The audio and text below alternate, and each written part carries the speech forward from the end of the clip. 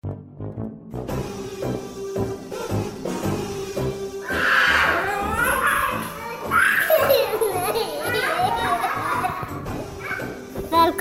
til pappapanelet. Ja, vi er nødt til å unnskylde oss litt grann.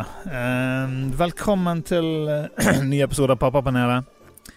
Jeg skal faktisk trykke på record på videoen også. Vi filmer litt grann. Vi må si beklager for det at vi ikke kom ut med en episode forrige uke, og det renner jo inn med, ikke hatmailer, men folk som sier vi er avhengig av vår ukentlige påfyll av kvalitetsråd fra favorittpanelet vårt. Så beklager det, men det var jævlig busy. For denne gangen tror jeg kanskje det stod mye på meg, faktisk. Ja, det er mye for tiden. Det er mye som skjer. Det er rett før jul og alt mulig, men det kan jeg jo også bare si at hvis dere ser at det ikke kommer ut en ny episode, så sjekk gjerne innom vår Facebook-side eller Instagram, for vi legger ut der liksom hva som skjer. Vi fikk et par meldinger liksom, hei, kommer det ikke ut en ny episode? Så sa jeg, nei, men sjekk Facebook, vi har lagt ut info. Det er ikke alle som er på Facebook. Nei, det er ikke det. Så hvis dere ikke følger oss på Facebook eller Instagram, sjekk ut Pappapanelet, følg med der, for der skal vi oppdatere dere på hva som skjer. Og send gjerne inn både spørsmål, tips til hva vi skal snakke om, dilemma, lurer du på noe? Vi er din sikreste kilde til en perfekt oppdragelse. Påstår du det? Det kan vel bli saksøkt. Jeg påstår. Kan vi bli saksøkt? Jeg tror ikke vi kan bli saksøkt for det. Vi er ikke stor nok til å ha en juridisk avdeling, men helvete, jeg tror det hvis det hadde vært i USA, så hadde vi sikkert vært sikkert i fengsel. Ja, kanskje det, men vi går for det. Vi kan ikke påstå. Jo da. Men vi har med oss gjest. Vi må introdusere gjest. Vi er jo de to faste, Kristoffer og Espen. For Grim. Nok en vikar for Grim. Altså Grim bare lite om Grim. Vi plutselig går på chatten, så ser jeg at Grim og Kristoffer og Kjetil driver og chatter om noe film og greier og sånn. Chit-chatter litt, og så skriver jeg da en melding til Kristoffer og Grim. Kan vi nå ringes på fredag? Ingenting. Han har enda ikke sett på meldingen. Og han er så han kan ikke kodene på sosiale medier. Du vet det at hvis du skal ha radio silence, så kan ikke du svare på noe. Du kan ikke være på Twitter, og så late som du ikke er på Facebook. Da vet alle at du er aktiv. Ja. Da må du bare legge fra deg telefonen og være helt død. Ja, men vi strever stadig med å få tak i Grim. Vi gjør vårt ytterste. Jeg håper på en rapport fra det der. Ja, vi satser på å få en rapport. Men vi har med oss en gjest, som sagt. Vi kan introdusere deg kjapt. Marius Solberg, velkommen. Takk. Nå forventer jeg sånn pompøst, men det er greit. Nei, altså du har jo et par podcaster selv, og det er i hvert fall den ene av de som heter Kaffeslabberas med Marve. Ja. Da har jo du en lang introduksjon til gjesten. Ja. Det er jo mest fordi jeg intervjuer rappere, og rappere har ganske stort ego. Så hvis du skal ha en god episode, mat ego i begynnelsen, si masse hyggelige ting, så er det ikke så ille når jeg river de ned 20 minutter ut i podcasten. Fordi at jeg har funnet noe dirt på de eller noe sånt, sånn at det er bare psykologisk triks. Ja, det er det, ja. Nå har ikke jeg skrevet noe lang intro på deg, men vi har masse dritt på det. Vi har masse greier. Jeg også. Ja, jeg tenkte vi kommer kanskje inn på det litt senere. Vi skal jo få høre litt fra deg. Men du driver med mye forskjellig. Ja, det gjør jeg. Skal jeg brekke det ned? Ja, du kan brekke det litt ned. Nei, jeg jobber jo med rap, jeg pleier å si. Det er jobben ingen har, men jeg har. Jeg er bookingagent for diverse artister, rappartister. Og så driver jeg noe som heter YLTV, som er en plattform for urban musikk. Hovedsakelig basert på YouTube. Ja. Men nå begynner jo YouTube å bli så døv plattform med så mye regler og så mye piss at vi får se utover. Ja, er det noe nytt der på den fronten? Ja, nå så kom det jo sånn tvangsmelding til alle brukere om at du må hake av på at du ikke lager innhold som barn liker, eller sånn innhold for barn. Ja, spesifisert for barn. Og det er det seneste av veldig mange sånne rare ting. Ja, jeg så den, jeg la ut en video for et par dager siden, der var det en sånn melding. Jeg gidder aldri lese den meldingen, så jeg blir sikkert kikket av YouTube. Men jeg så nå at man kunne få, det var ganske sånn heftig, altså ikke det at jeg tror at jeg får de bøtene, men det var noe sånn, det var helt sånn avsindige bøter da, som man kunne få for å bryte det. Men det skal jo sies at da må du lage barn som eller lage barn altså. Jeg på pappapodden. Men nei, det var at hvis du lager innhold som kun for barn, at du typ lager liksom tegnefilm kun for barn, da bryter du retningslinjene. Så det ikke sånn at hvis du lager innhold som noen barn synes spennende. Det finnes mye fucka barn ute i verden, sånn at det vanskelig men det vel kanskje mer sånn spesifisert. Det jo masse sånne kanaler som helt tydelig rettet mot å drive inn sånt, våre kids ser jo masse på YouTube på disse her kanalene som har alt mulig barnesanger og ja, det finnes jo firmaer som gjør det der, som type basert i Polen, som lager tegnefilminnhold, og så hyrer de inn skuespillere i forskjellige land til å dubbe det. Og så har de den samme kanalen på alle mulige språk, og så bare agerer de helt sykt mye trafikk og penger og sånn, så det jo det de skal få bukt med. Men det bare sånn, jeg tror sånn YouTube var før kontra det nå, da jeg hørte sånn intervju med han, en sånn prankfee som heter Vitali, som var sånn superstor for sånn 10 år siden, som gjorde sånn, alt mulig sånn pranks. Han sjekker opp dama til folk, eller han lagde noen sånn pranks hvor han hadde skremte folk med våpen og bomber. Det var alltid jækla drøyt. Og så, oi, dette hadde aldri gått på TV. Og han også var sånn, han hadde også en sånn gold digger prank, hvor han prøvde å sjekke opp en jente. Hun ville ikke, og så gikk hun og satt seg i Lamborghinien sin, og så ville hun være med likevel. Det sånn han var kjent for det. Men han bare, altså sånn type innhold kan du ikke lage da. Fordi det blir liksom tatt ned, og nå det jo også sånn at hvis, i forhold til musikkrettigheter, hvis du nynner en låt og putter det på YouTube, så kan det bli claimet eller tatt ned av plateselskap som eier, og det begynner å bli så mye sånn der at det jævlig vanskelig å synes da, og tjene penger og men akkurat den her rettighetsgreien der litt mer sånn, ok, jeg skjønner det greiene der, for det har jo med rettigheter å gjøre. Det altså, det jo intellectual properties og alt det der. Jeg tror problemet at terskelen, altså jeg kan gå på din video og si at innholdet i din video mitt, uten grunnlag, og så bare for å fucke. Ja, bare for å fucke. Og så får du masse følger for deg som jævlig vanskelig for deg å gjøre noe med. Det en lang prosess, da må du liksom sende inn en mail, og så må du forklare, og så må de se gjennom det, og det jo ikke bare... Eller jeg får se gjennom det, og så kan jeg si nei, og så kan du sende en ny klage, og den behandlingstiden da vi oppe i 2 måneder bare nå. Ja, for det jo personer, da det ekte personer som ser, det ikke bare, de har ikke bots som kan se gjennom. Ja, men når du sender klagen, så kommer den til meg. Det ikke YouTube som liksom tar stilling til noe, så jeg kan bare, nei, jeg har jo rett. Og så må du klage på nytt igjen, og da tror jeg at kanskje, men så her kommer også forskjellen på Norge og USA da, for i USA så de sånn, ja, men få advokaten din til og så det sånn, ja, men jeg har advokat, altså sånn, jeg har jo ikke en fyr på retainer, altså sånn. Nei, det gjør det jævlig vanskelig for små folk å lage ganske kult og nisjete opplegg da. Det blir en veldig sånn, det for de som har penger, de som allerede, da begynner det å bli sånn, ja, det for TV-kanaler som allerede profesjonelle på de greiene. De har en juridisk avdeling, og de kan det der greiene, så de passer dødsbra inn i det, for de har jo allerede fulgt de der reglene dødslenge. Ja, og så har de også gjort noe, så det jo også i forhold til monetizing og tjene penger da, så putter de på sånn gult dollartegn, som betyr at du kan kjøre noe reklame på den videoen, fordi den inneholder noe som ugreit. Det kan være at du banner en gang, eller at det et eller annet, men det skjer veldig ofte på veldig mange YouTubers videoer, og så kan du sende inn en klage, og så det som regel 2 til 3 dagers klagetid på at de liksom senker inn annonseinntektene dine, og så det jo sånn at de fleste videoer tjener jo 90% av pengene sine de første 2 til 3 dagene, og det tror jeg at det bare YouTube som har funnet ut at hvis alle videoer skal gå bra, de putter vi inn i den kategorien, og så tjener de dårligere, og så gir vi de grønt lys allikevel. Og jeg tror det bare en sånn penge. Ja, problemet blir jo når det en sånn, altså når det en pengemaskin, så det andre kjøper det opp, sånn Google kjøpte det opp for ganske lenge siden. Og så etter hvert så det bare et styre som sitter langt honivål oppi altså de så langt vekke fra virkeligheten, og de sitter der bare sånn, ja, men hvordan kan vi maksimere profitten? Så bare, ja, her et forslag.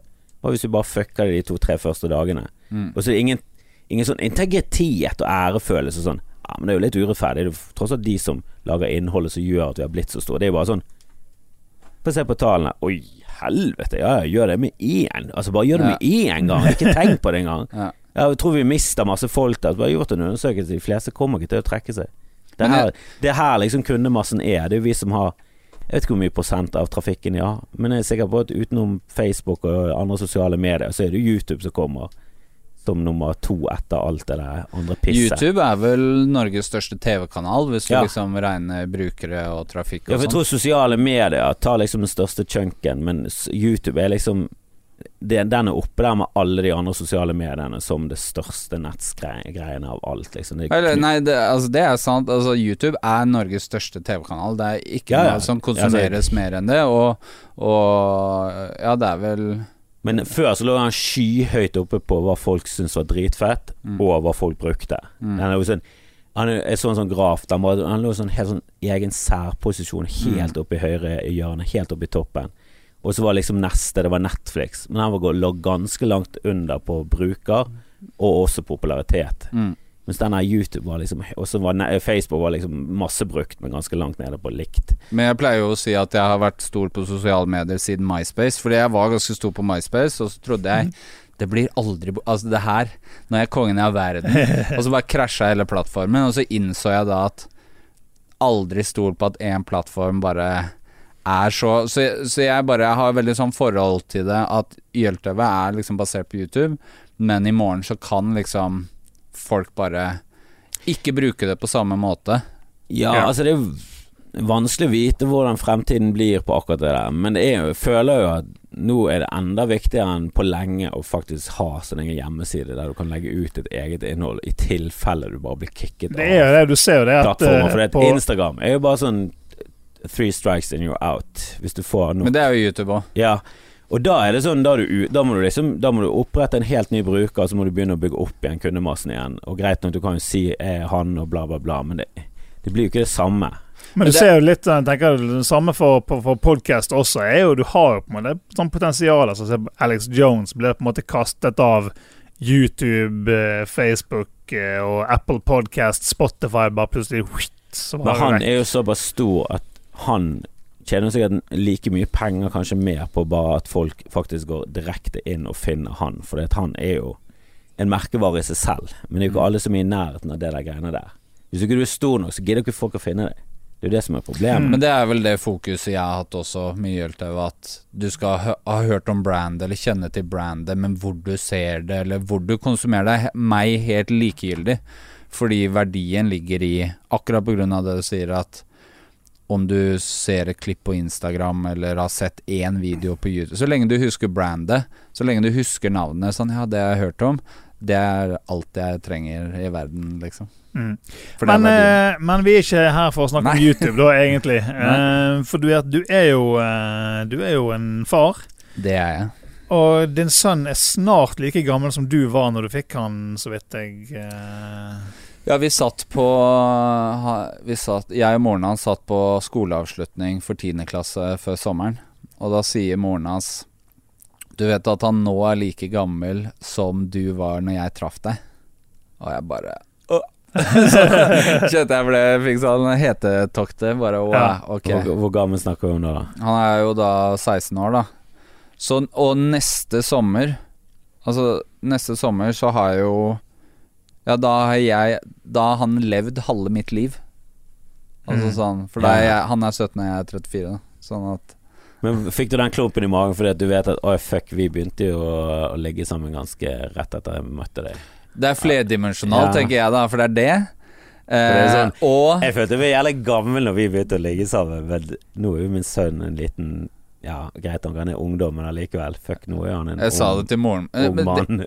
Jeg sier det til moren min hele tiden da, fordi når jeg fikk barn så tenkte jeg jo at jeg var voksen. Altså jeg tenkte sånn I got this. Altså sånn. Hvor gammel var du? Jeg var jo 17 da. 17, ja, det jo tidlig. Og tenkte jeg bare, jo, men det her det altså jeg voksen og sånn. Du hadde ikke noe sånn her, du hadde ikke noe litt sånn redsel for det? Du var litt, selv om du bare var 17 liksom. Nå kjenner jeg at jeg svarer på mange spørsmål. Fordi det jeg tenkte var at det var, oh shit, jeg kan bli bestefar nå. Altså hvis han går i mine fotspor, så kan jeg være bestefar før jeg 35. Sånn, det var en tanke. Og så var det jo men hans sin seksualitet, den skremmer meg ikke på den måten, for han mye smartere enn det jeg var på den alderen. Sånn at det meste av sånne ting er jeg ikke så redd for. Men så det jo selvfølgelig sånn, ja, bare det der, ok, på et eller annet tidspunkt har han levd halve mitt liv. Det jo en påminnelse om min egen alder. At liksom, for jeg ung i hodet. Så når du begynner å liksom, ja, men sønnen din har levd, det 16 år siden du lagde, altså sånn, det fucker med huet mitt. Og så når det kommer til deg om jeg var redd, så jeg husker jo det øyeblikket jeg fikk beskjed om at jeg skulle bli pappa. Og da hadde jeg sommerjobb på et sånn lager da, i Selvågbygg. Så pappa har jobbet i Selvågbygg hele livet. Og det var sånn lager for stillaser og mye sånn som Selvågbygg jo da entreprenørselskap da. Så de har sånn lager med alt av stillaser og brakker og alt som brukes på byggeplass. Så jeg hadde sommerjobb med vedlikehold og sånn der da, så det kom inn masse arbeidsbrakker som skulle vaskes og males om før de skulle ut på byggeplass, og det var jobben min. Så da var jeg liksom, sto jeg ute og malte en brakke, og så tikket det inn en sånn tekstmelding, ja, du skal jo bli pappa. Og jeg husker det, jeg satt meg ned, jeg bare satt sånn i sola inntil den brakken, og bare, wow, ok. Fikk du det på tekstmelding? Jeg fikk det på tekstmelding, ja. Eller det var jo en sånn... Du visste at det kanskje var... Ja, det var ikke sånn at det helt ut av blå, det var det ikke, men det var bekreftelsen. Ja, det var liksom scenen og bla bla bla, og så... Ja, og så hadde jeg sånn 3 dager hvor jeg hadde bare sov og tankekjør uten like. Og så bare hadde vi en sånn, kom jeg bare til en sånn der etter sånn cirka 3 dager at ja, ok, jeg skal bli pappa. Du må aldri snakke om å ikke fullføre da. Ja, men det ligger jo ikke i mine hender da, på en måte. Nei, det var aldri, du tok ikke det opp. Skal jeg være helt ærlig, så, ikke sant, det her en sånn historie man har romantisert. Ikke sant? At dette jo en sånn hvordan man blir pappa. Du redigerer litt i ettertid. Ja, man gjør jo det da. Men nei, jeg tror ikke det, altså. Jeg tror spesielt når du velger å beholde det, så hvis du har vært inne om tanken og sånn, så tror jeg det kan bare få fade vekk i løpet av livet at nei, vi var ganske bestemt på at vi skulle ha det fra. Altså, for det føles jo litt kjipt at ja, faktisk så satt du der på venterommet, men så... Ja, og så det også litt sånn der at man skal være og det vet jeg at sønnen min ikke har digget også, den der jokes om at du var en ulykke, eller sånn, det der ulykke, at det var ikke meningen, noe man skal være sykt forsiktig med, fordi for min del så det jo det beste som har skjedd meg. Altså sånn det faktisk av og til tenkt på i filmer sånn, når det dukker opp at eller i reality altså i noen sånne sammenhenger der folk faktisk spøker om det når barna der jeg tenker sånn jeg tror det bare kulere å få høre for han at han alltid har bare vært elsket og at det alltid bare var kult. Ja, men jeg tror vi har, og jeg sånn person som joker om alt, altså sønnen min, han til dags dato tror ikke på alt jeg sier. Altså sånn, fordi det sånn pappa eller sånn person jeg at liksom noe av det beste jeg vet å liksom si noe til deg og så holde ansiktet og så jeg finner mye glede i de 10 minuttene hvor du revurderer situasjonen din og det har jeg gjort mye med han også sånn at jeg har nok joket litt om det og burde aldri ha gjort det fordi jeg vet at han synes at det har vært litt sårt Men samtidig så har jeg liksom tenkt at for meg så kom han på han ble et sånn vendepunkt i livet mitt i forhold til hvilken retning livet mitt kunne ha tatt. Og jeg vet at hva han betyr for meg, og hva han betyr for moren min.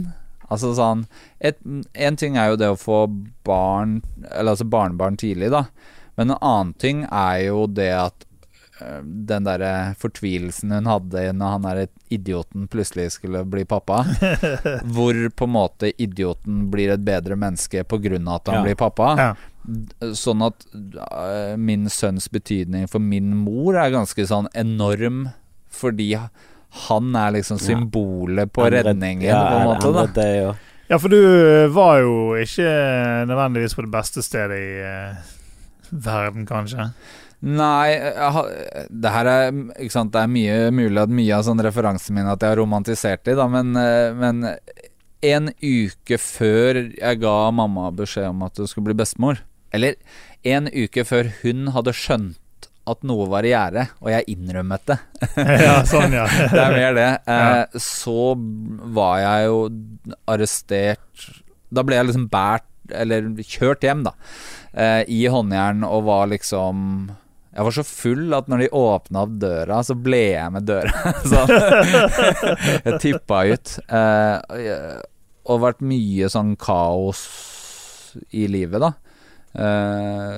Og så liksom kom han idioten og bare Virkelig litt deilig å vite at du faktisk steppet opp da, at du tok det rette valget, at du tok den, for det jo noen som bare de klarer ikke det, og så bare feiler det fullstendig, og så blir det ikke en del av sønnen sitt liv. Jeg skal ikke være så skinnhellig å si at jeg har vært, det var ikke sånn at jeg ble verdens streiteste, beste fyr, men jeg tok et ganske bevisst valg, og det har vært veldig viktig for meg å være til stede og alle de tingene der, men det var ikke, altså jeg har vært rusfri 2 år nå. Altså sånn nå høres det ut som jeg har vært helt nærkist, det har jeg ikke, men jeg har jo på en måte hatt, det har vært, for min del så har det vært veldig mange prosesser, men alt har jo vært rotet i at jeg pappa først og fremst. Så det jo klart det der at den der impulskontrollen som jeg alltid har vært dårlig på. Jeg dårlig til dagsdato på impulskontroll, men jeg får lengre og lengre sånn betenkningstid, og tanken på at jeg har et barn jo ganske viktig insens da, i de der sekundene med buffer fra tanke til handling. Det hadde vært gøy å reise 4 dager til Ibiza, men altså det jo greit å ha en grunn da, til å si nei også. Og det jo også en akseptabel grunn, føler jeg, for de fleste. At du, nei, jeg kan ikke, jeg skal ta min sønn i morgen. Så det veldig få som sånn, drit med det, jeg tar noe litt til, og blir du med på nachspiel. Ja, og så... Ja, men jeg tror også at det jo klart at jeg også har brukt barne-TV som sånn, eller sånn, sette på en DVD om morgenen for å liksom... sove noen timer ekstra, men det jo ganske standard pappa-ting, men jeg tror det noen mødre der ute som har gjort det samme. Ja, men de innrømmer det ikke for samme. Det ikke like konsekvent. Kanskje ikke. Nei, men jeg husker jeg møtte en mor i barnehagen der hun nettopp hadde fødet og hadde en liten sønn, og de flyttet på samme tiden, og så sa han, jeg har så dårlig samvittighet, for i dag så satt jeg på TV-en og brukte det som en sånn, å få en liten pause i morgen, og jeg bare tenkte sånn, Jesus, hadde jeg vært deg, så hadde det vært det første jeg gjorde om hver morgen, var å ta på TV-en. Herregud, du har en baby og en sønn på 2 år. Er du gal? Og har du dårlig samvittighet for det? Jesus Christ. Det et eller annet med det presset noen legger på seg som bare helt avsindig. Men det tror jeg blir altså, når folk spør meg hvordan var det å være pappa da? Jeg så glad, altså sånn jeg tror jeg var heldig med når jeg var ung også. For hadde jeg vært 17 år i 2019 og fått barn nå, så hadde jeg jo gått på veggen, fordi nå det så mye sånn altså jeg visste jo ikke, vi bodde på bygda liksom, fikk barn tidlig, nok så vanlig, eller sånn, det ikke helt uvanlig, og jeg heller ikke den som fikk barn yngst i min familie på en måte, men det var ikke noen sosiale medier, så jeg kunne ikke liksom speile meg mot noen andre. Altså jeg hadde ikke noe forhold til andre unge foreldre. Det var liksom meg og moren, og vi skulle være foreldre. Sånn at ting som vi synes var tøft eller vanskelig, whatever, var jo på en måte, det var jo bare våre egne erfaringer. For bare nå kunne du blitt den TikTok-stjerne eller sånn. Pappa på 17 ikke sant. Ikke sant. Brukte der baby for alt det verdt.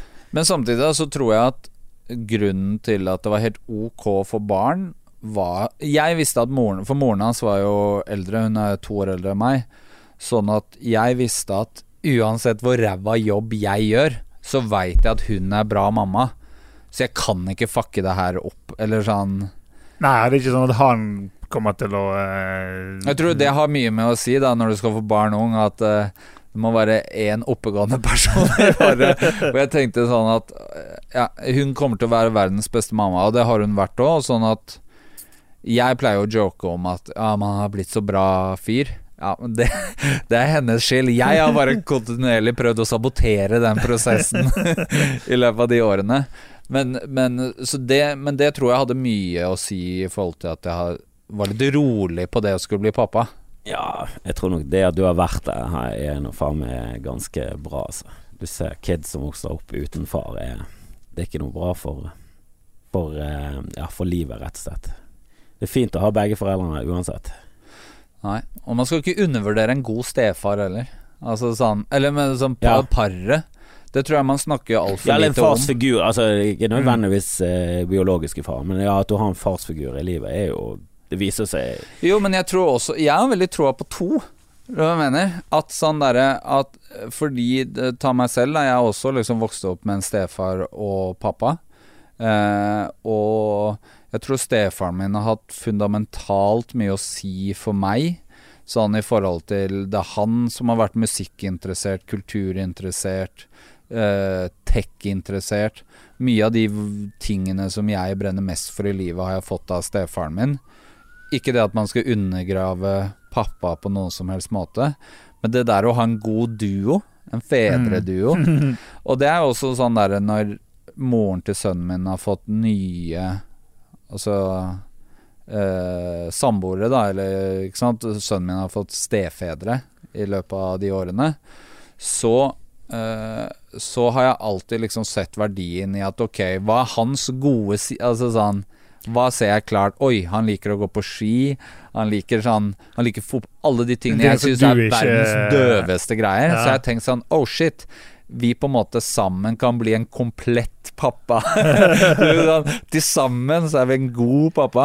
Ja, og det der å ha et godt forhold til den nye som kommer inn liksom i den, det essensielt. Altså, jeg synes det jævlig viktig og hvis man liksom går fra hverandre som foreldre med et barn, å opprettholde det gode forholdet mellom seg, sånn og den nye som eventuelt kommer inn. Du kan ikke gjøre noe mer hvis den en forbannet idiot, selvfølgelig. Men det jævlig viktig, tror jeg. Jeg tror det jævlig ofte noe sånn bitterhet der som bare egentlig kun går ut over barnet.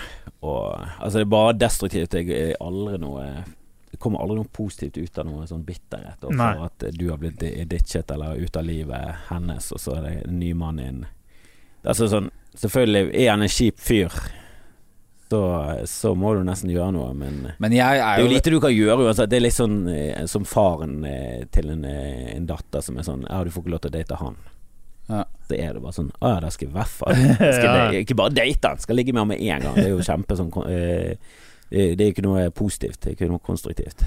Nei, men så jeg vet da faen, hvis du i en sånn situasjon da går fra hverandre og sånn, jeg har så lite til overs for foreldre som eller dytter inn den der bitterheten sin, eller den der å ikke klare å, det barnet først, alltid, og da må man liksom tenke, ok, hvordan kan vi spille på lag best mulig for å få det best mulig for det barnet, og når man snakker om å spille på lag så det gjerne flere spillere, og det gjelder jo alle rundt barnet ditt. Det handler jo hele din jobb som foreldre jo å optimalisere den situasjonen for barnet ditt på best mulig måte. Og da tenker jeg det viktig å sette sine egne differences vekk, i hvert fall i en periode, sånn at dere kan klare å ta dere av Jeg hørte nettopp om noen som hadde gått fra hverandre, så bare bodde de i samme hus, og så bodde faren oppe og moren nede, og så bare gikk det kjempefint, og så switchet ungen litt sånn på hvor hun eller han bodde. Jeg husker ikke hvem det var, men det var bare noe som var sånn, nei, det var det mest praktiske for alle. Jeg tror jeg kunne ha klart det. Altså sånn, det hadde ikke vært noe issue for meg om moren hadde, og stefaren og lillesøster og alle hadde bodd under. Det hadde ikke vært noe rart for meg i det hele tatt. Greit med god lydisolering. Jo, selvfølgelig, men det er jo en grunn til at man ikke er sammen. Men det er jo på en måte, men jeg tenker jo sånn, moren til sønnen min er jo fortsatt en av mine beste venner. Altså sånn, de gode sidene som var appellerende, som gjorde at man ble sammen en gang, de tingene blir jo ikke borte, selv om det var en del ting som bare ikke funket. Og hun er jo den jeg har kjent lengst, kanskje, av alle mine venner, og altså sånn, det der å bli unge foreldre, og stå i mye av de tingene der, sammen gjør, altså man har jo, og det å være foreldre sammen, man har jo et bånd som ikke kan brytes. Det er jo noen ting som kun hun forstår i mitt liv. Det er jo noen ting som hun er den eneste personen jeg kan ringe som skjønner det der å være foreldre, altså sånn, når ting skjer med vårt felles barn, hun er jo den eneste andre personen i min sønns liv jeg kan snakke med som har helt klare de samme referansene fordi vi er foreldrene, liksom. Men det er ikke sånn at du, når hun i perioder ikke hadde samboer, så prøvde du å finne en samboer med sånne egenskaper som du følte at liksom var greit å ha sånn.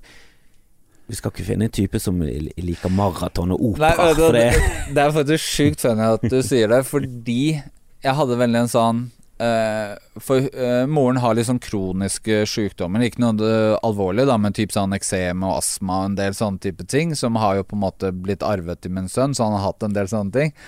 Og så jeg er litt sånn brautende og kan liksom lire av meg ting uten å tenke da. Så det var faktisk en gang jeg satt på stranda med liksom forskjellige jenter, og så hadde jeg bare sagt det høyt, at bare, nei, neste partner, da er det legesjekk, fordi jeg skal ikke ha flere barn med, bare sånn, og det var fleip, det var liksom bare, ikke sant, da var det jo sånn, jeg hadde sikkert hatt pappahelg, og han måtte ha den, han hadde sånn astmamaskin en periode, så han måtte sitte med sånn maske da, og så hadde jeg lagd noen jokes på det, fordi alt er lov å joke med, og da vet jeg at det var en jente der som var litt keen, som i senere tid har sagt nei, hun bare nei, for jeg har kroniske sykdommer, så hun ga opp den ideen, fordi jeg bare sånn høyt bare, nei, så har følgende sykdommer, det er bare exit from the get-go. Ja, jeg tenker sånn, det er lov å spøke om alt og ytringsfrihet og alt sånt, men det handler ofte om sånn kontekst, og når du sier at noen ganger så er det like greit å bare. Men da vender vi tilbake til min dårlige impulskontroll. Så hvor mange ganger jeg har havnet i problemer fordi at jeg sier noe. Men synes du det er interessant at du jobber med det du gjør, for det er jo ofte en sånn jobb du gjør som single, barnløs, for det er veldig sånn følge drømmen, jobbe. Det er ikke noe sånn sikkert, det er ikke veldig sånn fast inntekt. Jeg tenker sånn, de som liksom får barn i det unge, sånn, ok, jeg må ta meg en utdannelse, jeg må komme inn i streit, jeg må legge vekk drømmen min, jeg kommer aldri til å leve ut den drømmen, for noe med liksom provide for familien. Jo, men jeg er vel litt der nå, altså sånn, jeg har jo kjøpt rekkehus i Åsane og jo, men du jobber jo med hiphop og bok, altså det høres ut som du jobber med det du faktisk har lyst til, eller var liksom drømmen å bli rapper? Jo, men samtidig så er det vel en sånn dissonanse mellom meg og samboeren min innimellom i forhold til de tingene der, og jeg kjenner jo mer og mer på, altså sånn, det er jo, tar jo mye mer valg basert på fast inntekt eller de type tingene, at og så tror jeg også at hva annet skal jeg gjøre? Altså sånn, jeg er 34 år, altså sånn, det er ikke bare du kom så langt nå at nå er det ikke noe vei tilbake. Ja, det er ikke noe sånn der, hva skal jeg gjøre da? Bli snekkerlærling nå, altså sånn, videregående nå, frister ikke. Nei, det er jo liksom rådet, men det er jo mange komikere som gir det rådet, at bare ikke ha noe sikkerhetsnett. Hvis du har noe sikkerhetsnett, så er det lett å falle tilbake på. Hvis du har noe sikkerhetsnett, så må du bare kjøre på. Og der det alltid sånn, ja, hvis ikke du flink nok, så bare sånn, ja, da burde du hatt et sikkerhetsnett. Det er jo egentlig det som svaret. Har du lyst til å bli det, så må du ikke ha noe sikkerhetsnett. Og hvis ikke du god nok, så bør du ikke prøve å bli det en gang. Og den må du liksom greie å finne ut av ganske tidlig. Har jeg det som skal til? Hvis jeg har det som skal til, så det egentlig best å gjøre det uten å ha noe å falle tilbake. Men så tenker jeg også at hvis du sitter og tenker på plan B, så du ikke noe vinnerskalle da. Nei, det du kommer aldri til å bli best i noe i det du har den. Ja. Men noen jo helt desillusjonerte på sitt eget talent da. Altså, du må det sikkert. Men du må jo være flink nok til det. Du må ha arbeidsviljen til det. Det mye du må offre, men samtidig så må du være flink. Altså, du må være flink nok. For ellers så det dødfødt. Jo, men samtidig så tror jeg det mye sånn. Ok, jeg leste en sånn artikkel på at de 100 rikeste folka i Norge har gått konkurs 4,5 gang i gjennomsnitt. Så du skal ikke undervurdere hva man lærer av å snuble og gå i bakken heller. Lærer mye av å gå på trynet, både liksom i business og hverdagen også, liksom. Men sikker på hvis du går på 100 av de fattigste, så har de jo også gått konkurs 4,5 gang. Det var bare ja, men da koker vi ned til mindset da. Ikke sant? Men jeg tror på Jeg tror også av de 100 rike så det jæklig mange som ikke har utdannelse. Ja. Og det ikke bare i Norge, det tror jeg gjelder enda mer for hele verden. Altså både Bill Gates og Zuckerberg droppet jo ut. Greit nå, de gikk jo på fuckings Harvard og sånn, altså de var jo tydeligvis ikke noe dumme, men de har jo ingen skikkelig utdannelse. Eller så har de utdannet seg etter at ok, det her jeg dritgod i, så de har ønsket påfyll med en god utdannelse. Jo, men jeg tror ikke de har følt noe behov for å ha noe bevis på det. Det liksom beviset at de startet Microsoft. Men jeg også har litt den mindseten da. Jeg var faktisk i dag på et andregangsintervju på en jobb, jeg gir ikke å si hva det selvfølgelig, men til en stilling som jeg har ikke papiren i nærheten av være der da, men erfaringen og liksom ting jeg kan putte meg øverst i bunken da, hvis den som leser bunken leser. Ja. Jo, men nå jeg hørte nettopp jeg snakker med en som jobber på det showet jeg holder på med nå, og han er ganske høyt oppe i showbiz, og han sa, jeg har nettopp vært på møte med en som kjente det, og så spør han sånn. Og så var det en fyr som jeg går på folkehøyskole med, og han husker jeg sa han fullførte ikke videregående, og da han sa allerede på folkehøyskole at bare fuck it, jeg skal klare meg uten. Jeg gidder ikke, jeg kommer aldri til å ha behov for det, jeg ikke noen skolefyr, jeg skal klare meg uten. Og nå jeg tror han har blitt sjef for underholdning i TV Norge eller Discovery da. Så han han har fått en av de høyeste innen den bransjen da. Og det jo en bransje, og det jo din bransje med hiphop og booking og alt det. Det en sånn bransje der det jævlig mange sånn halvstuderte røvere som bare sånn, det de som har teft og flinke, de kommer seg opp og frem. Og så det selvfølgelig mange som har markedsutdannelse og bla bla bla, men så det jævlig mange sånne raringer som bare sånn. Men jeg opplever også mye det at jeg treffer folk som, la oss si de har markedsutdannelse, og så snakker med de, ikke sant, de har master, og så halvtime ut i samtalen tenkte jeg, wow, du kan ingenting. Ja. Altså sånn, lykke til med den jobben. For det når du liten, så følte alltid at de voksne kunne ting da. At de hadde så jævlig peiling. Og så når du blir eldre, så bare skjønner du at du har bare den stilen. Du vet jo ingenting. Du bare gjensier ting du har lest. Du har jo ingen erfaring. Du har aldri klart å finne på noe på egen hånd. Jeg synes det jævlig mange innenfor underholdningsbransjen som sånn, du har ikke peiling nu. Altså du var manageren til han, og det var egentlig bare flaks for du gikk i klasse med han.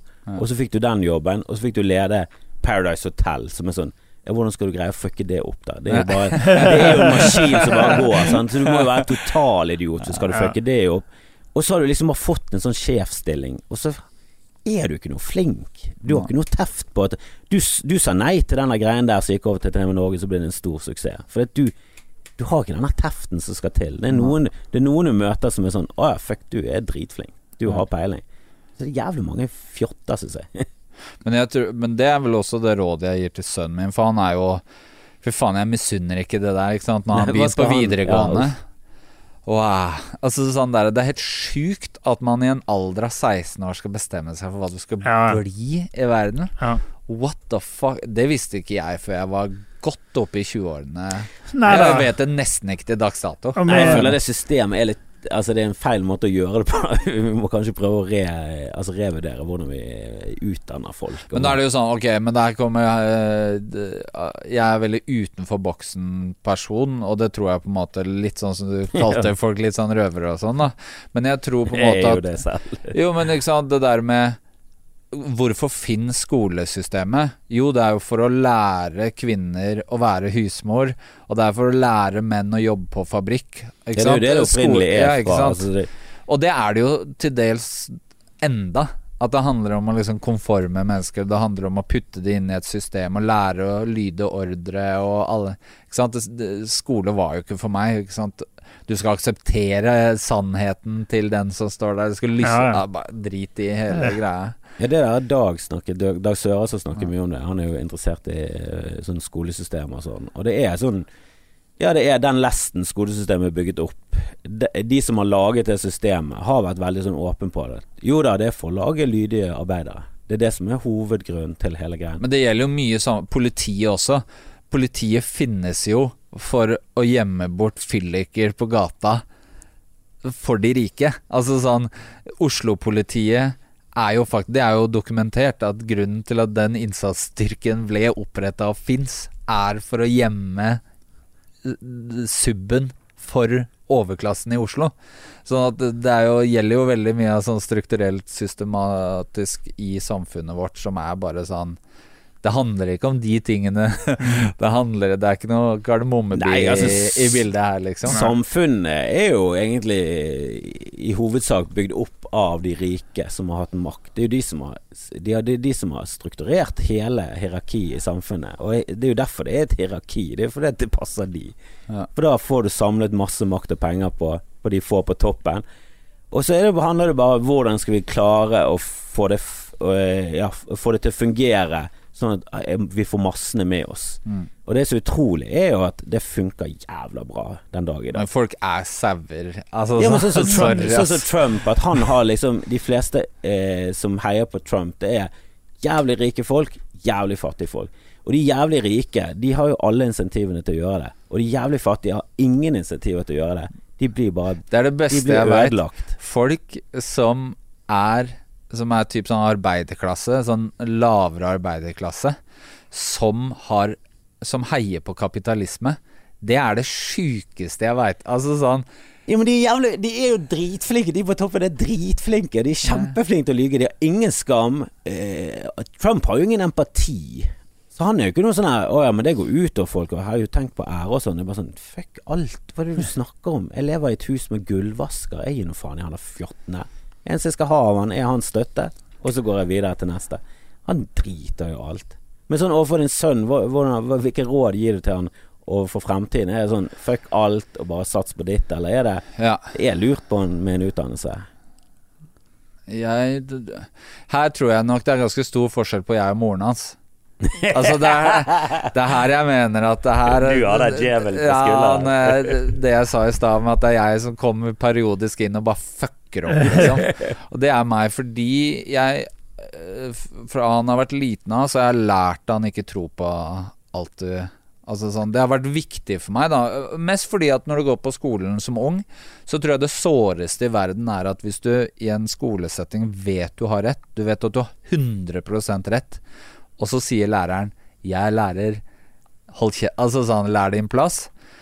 Så jeg har hatt liksom veldig den der at, ok, men hvis du føler at du har rett i en situasjon, og at jeg, altså som faren din, eller moren din, eller læreren, eller noen andre voksne mennesker, går imot det du vet, selv om du egentlig har feil, men så lenge du selv tror og føler at du har rett, stå på ditt rett til du, altså... Og hvis du havner på rektors kontor for å krangle med læreren, stå på ditt, jeg kommer og backer deg 100%, det skal du vite. Det en ting som har vært viktig for meg, og så også der du kan bli hva du, altså sånn, følg hjertet ditt. Fordi in the end så, ok, hvis du dauer når du 25, og så har du levd et liv du ikke vil, det ikke... Altså, jeg hørte på moren og faren min, de var veldig sånn, jeg kommer fra arbeiderklassefamilie hvor alle håndverkere, eller alle liksom, alle menn har et sånt yrke. Så jeg begynte på elektro, og det jo det dumme, altså det det sykeste valget å gjøre hvis du skolelærer, å gå på en linje som utelukkende handler om matte, jo det villeste. Altså de mattestykkene som på elektro, jo rennet for å drite på hele allmenn I hvert fall. Sånn at, så det var det verste valget. Jeg ville begynne på tegning, form og farge, fordi jeg drev med tagging. Men det var der jeg tenkte at ok, her det et sted jeg kan liksom trives og ha det bra. Det elektroåret var helt, jeg hadde jo lyst til å slutte på skole, og så kommer min sønn og bare, jeg vil gå på elektro.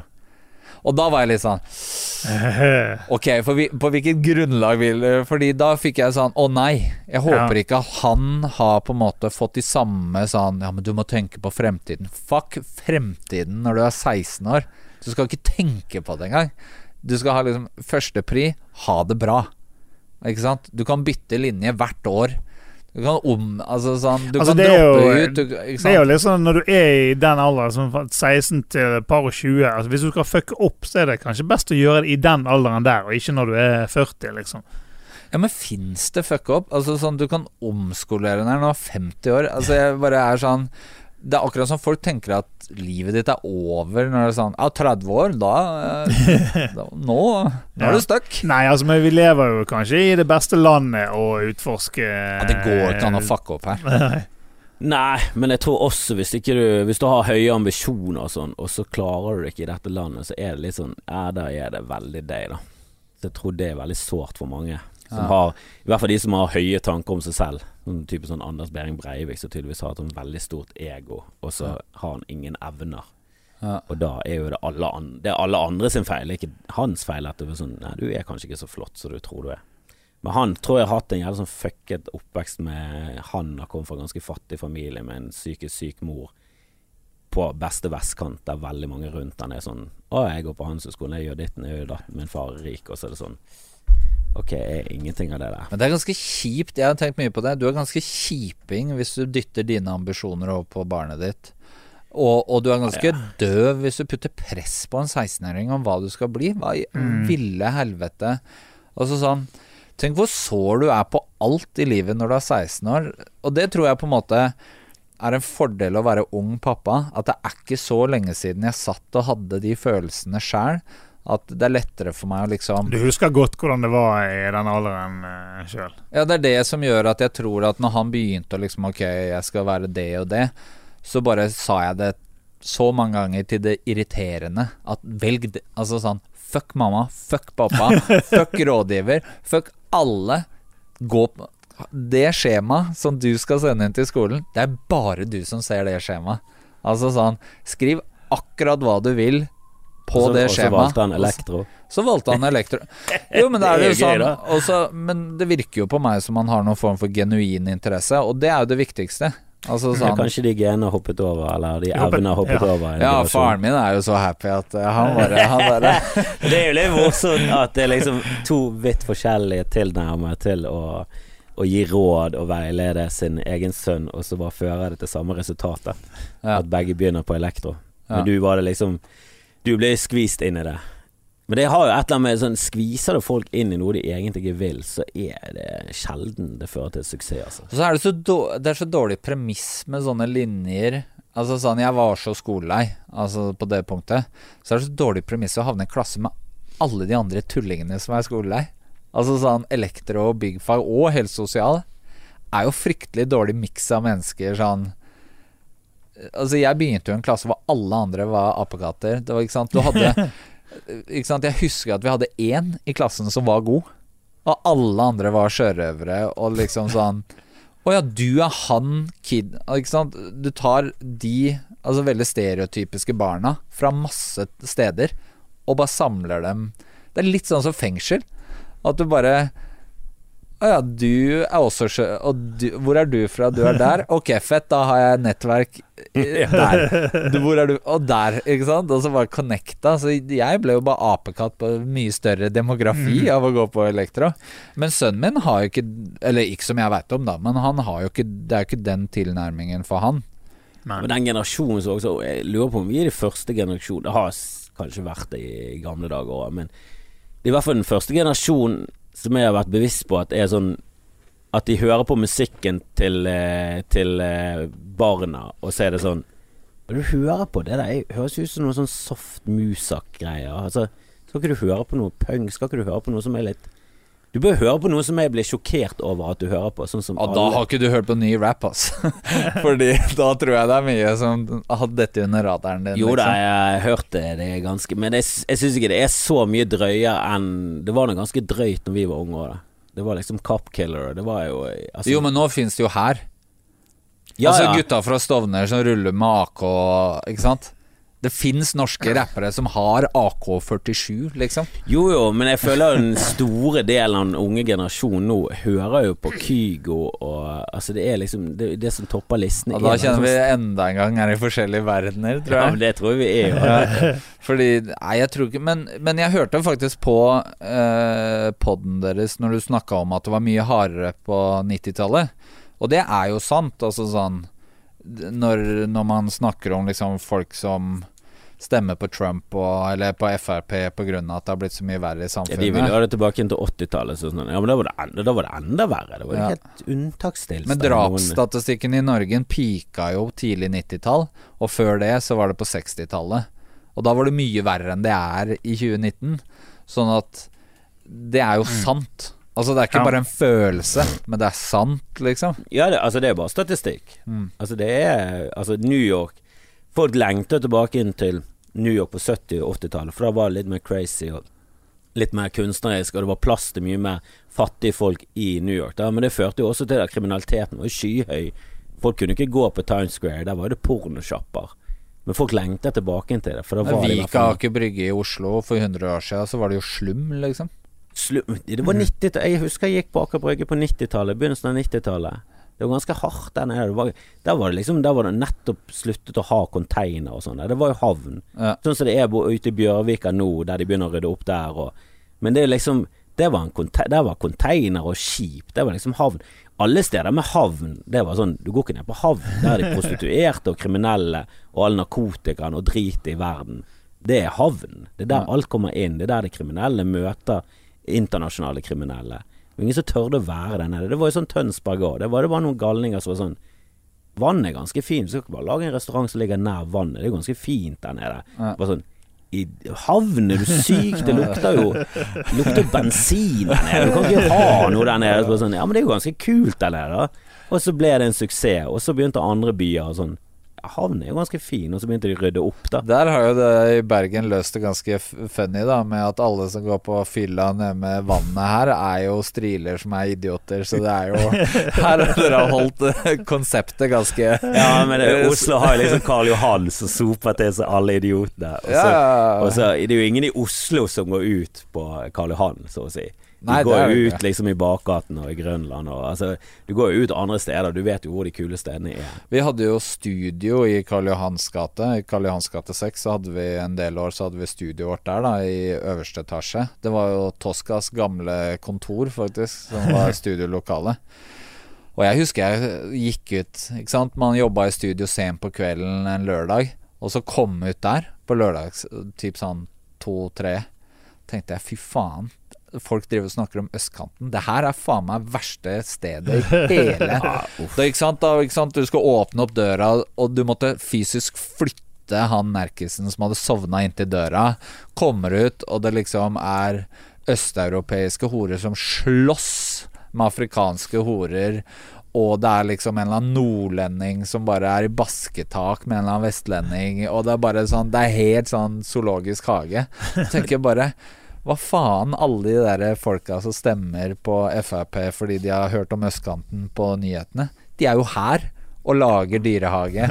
Ja, de som rasistiske og mener at Norge i sharia-lov hender, maser alltid om Grønland og sånn. Jeg har vært mye på Grønland sent. Det veldig sjelden. Jeg har aldri følt meg utrygg der, men bunnen av Karl Johan og i Torgata rundt i det området der det sånn, Der liker jeg ikke å se noen ansamlinger av masse folk, uansett hudfarge eller aldersgruppe. Hvis det kommer 4 menn mot meg i det strøket der, så er det bare sånn helvete. Ja. For det første så håper jeg de ikke hører at jeg snakker bergensk. Jeg må ikke snakke nå. Og for det andre så håper jeg ikke de spør meg om noe. For jeg vet at hvis de spør meg om noe, så kommer jeg til å få trynet. Så da er det bare sånn, se ned i bakken, gå forbi, virk så du er busy, et eller annet. Du snakker jo i det minste pent bergensk. Det hører de ikke forskjell på. Nei. De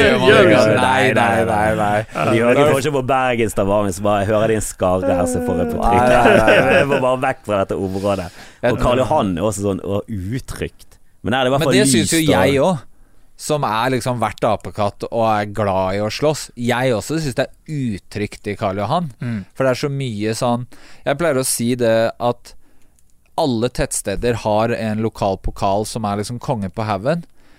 Men han er det helt til han drar på fylla i Oslo og treffer en annen, altså sånn, det er da du blir jekka ned. Det er mange pokaler på Karl Johan. Ja, det er akkurat det. Da kommer jo alle tullingene. Den dumme taxikøen som er litt lenger oppe. Men det jeg tenkte litt lyst til å spørre deg om, for du har jo, ja, som du sier, du liker å slåss. Du har jo vært med på litt av hvert.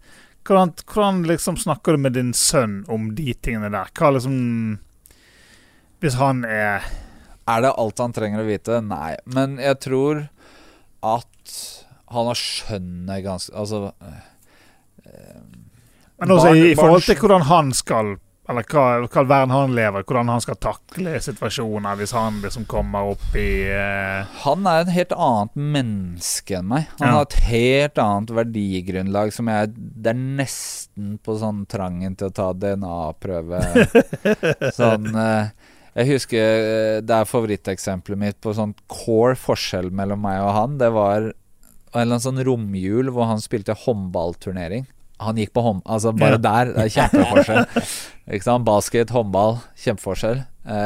Men han spilte det, og de hadde kommet til finalen. For det første, hva er døvere enn å måtte sitte i en hall i romjula og se på barn spille håndball, og ingen er gode. Alltid jul. Håndball, hvorfor skal det ødelegge jul? Da tar du fri, da. Ikke sant, så står i romjula og lager vaffelrøre på sånn 1,5 liter. Ikke sant, hvem er de syke menneskene som har funnet på det her? Og så kommer de til finalen da, laget hans. Og du satt der med kubjeller.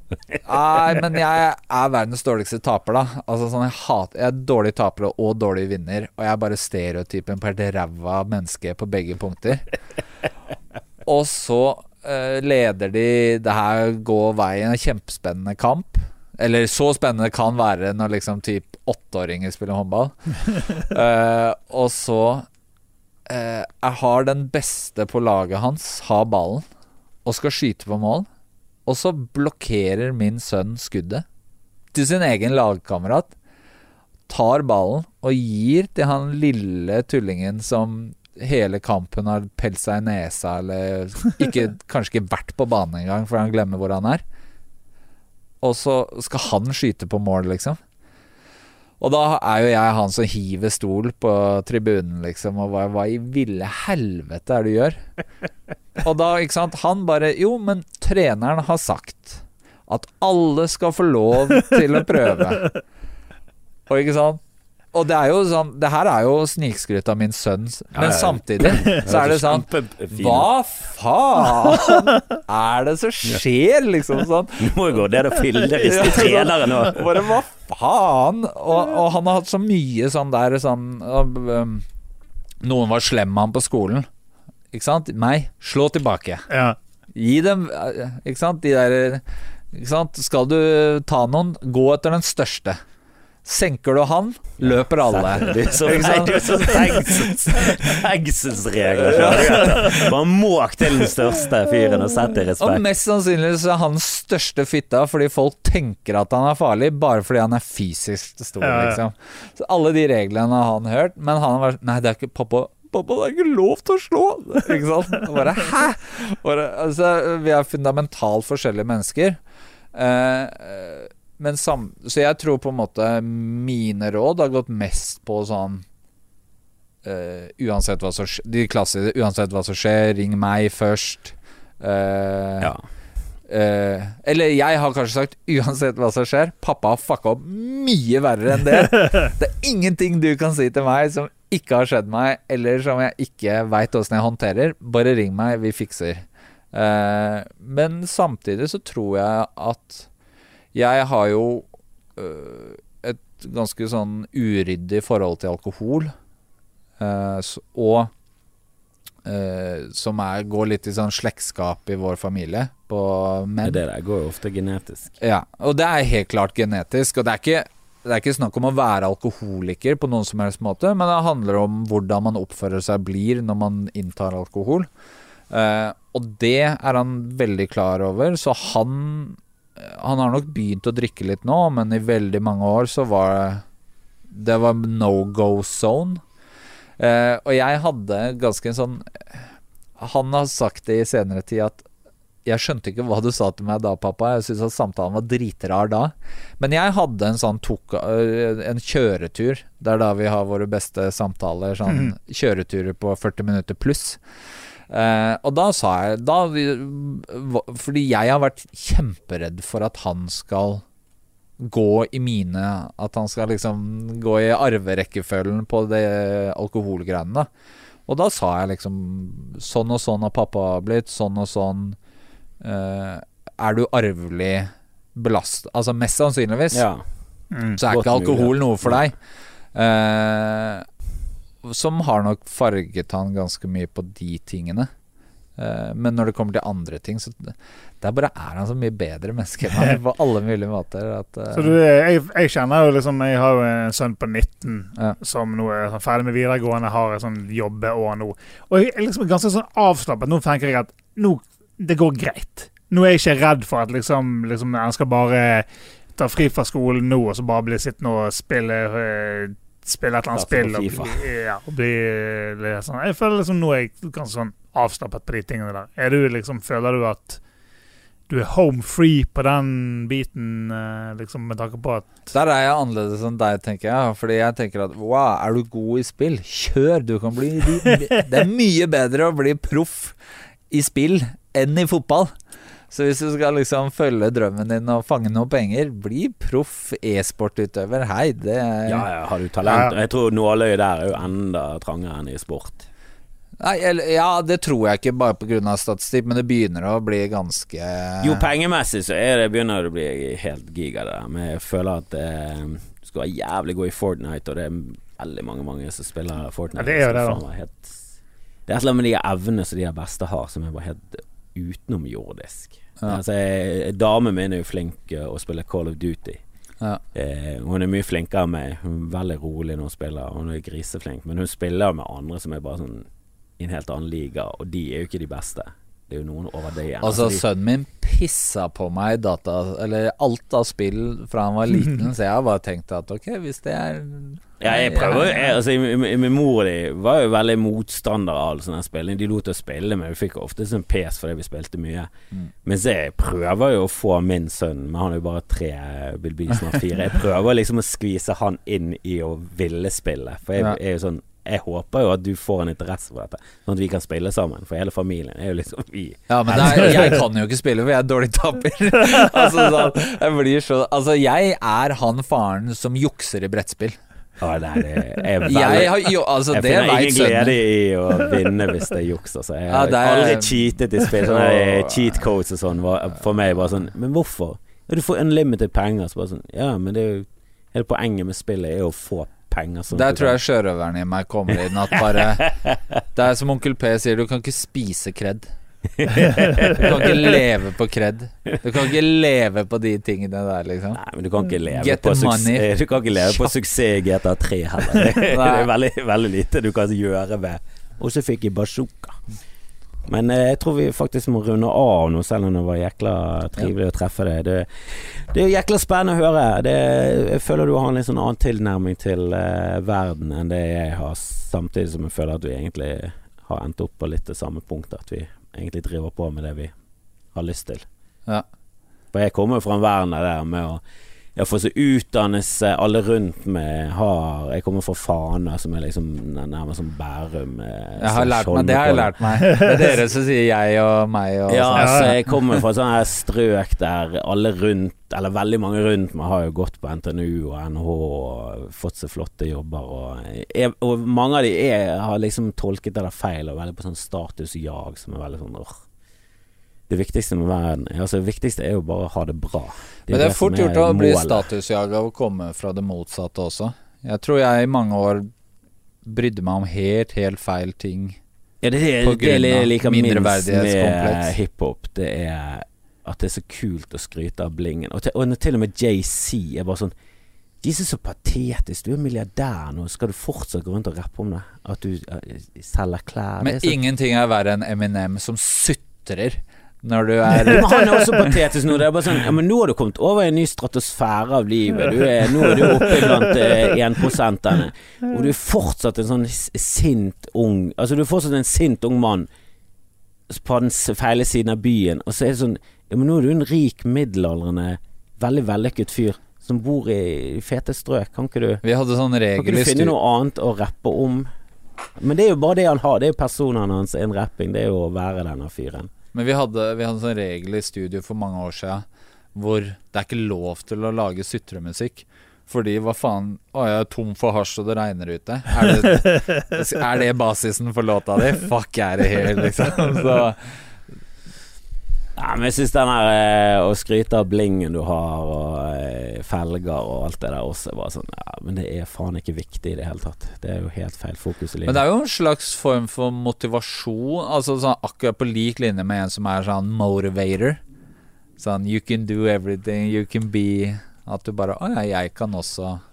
Jo da, jeg kjøper jo litt av det Tony Robbins-greiene, men han jo helt han jo gal. Det jo men det her tror jeg en dissonanse mellom det å være vår bakgrunn da, som født i Norge og alle de tingene der, men det der å behovet for å se at en fra ditt område hvor ingen på arket skal få det til, fikk det til, har så mye å si, og det glemmer man å se gjennom det skrytegreiene, men det på en måte det som på en måte nerven i det, og på grunn det som gjør at det finnes i rap. Ja, men jeg synes det så synd at de ikke går videre fra det, for jeg skjønner det når du kommer opp, og når du 17, at du har andre verdier, at du har andre mål, at det andre ting som kule. Når vi var 17, så var det liksom Kurt Cobain og Jim Morrison var jo dritfet.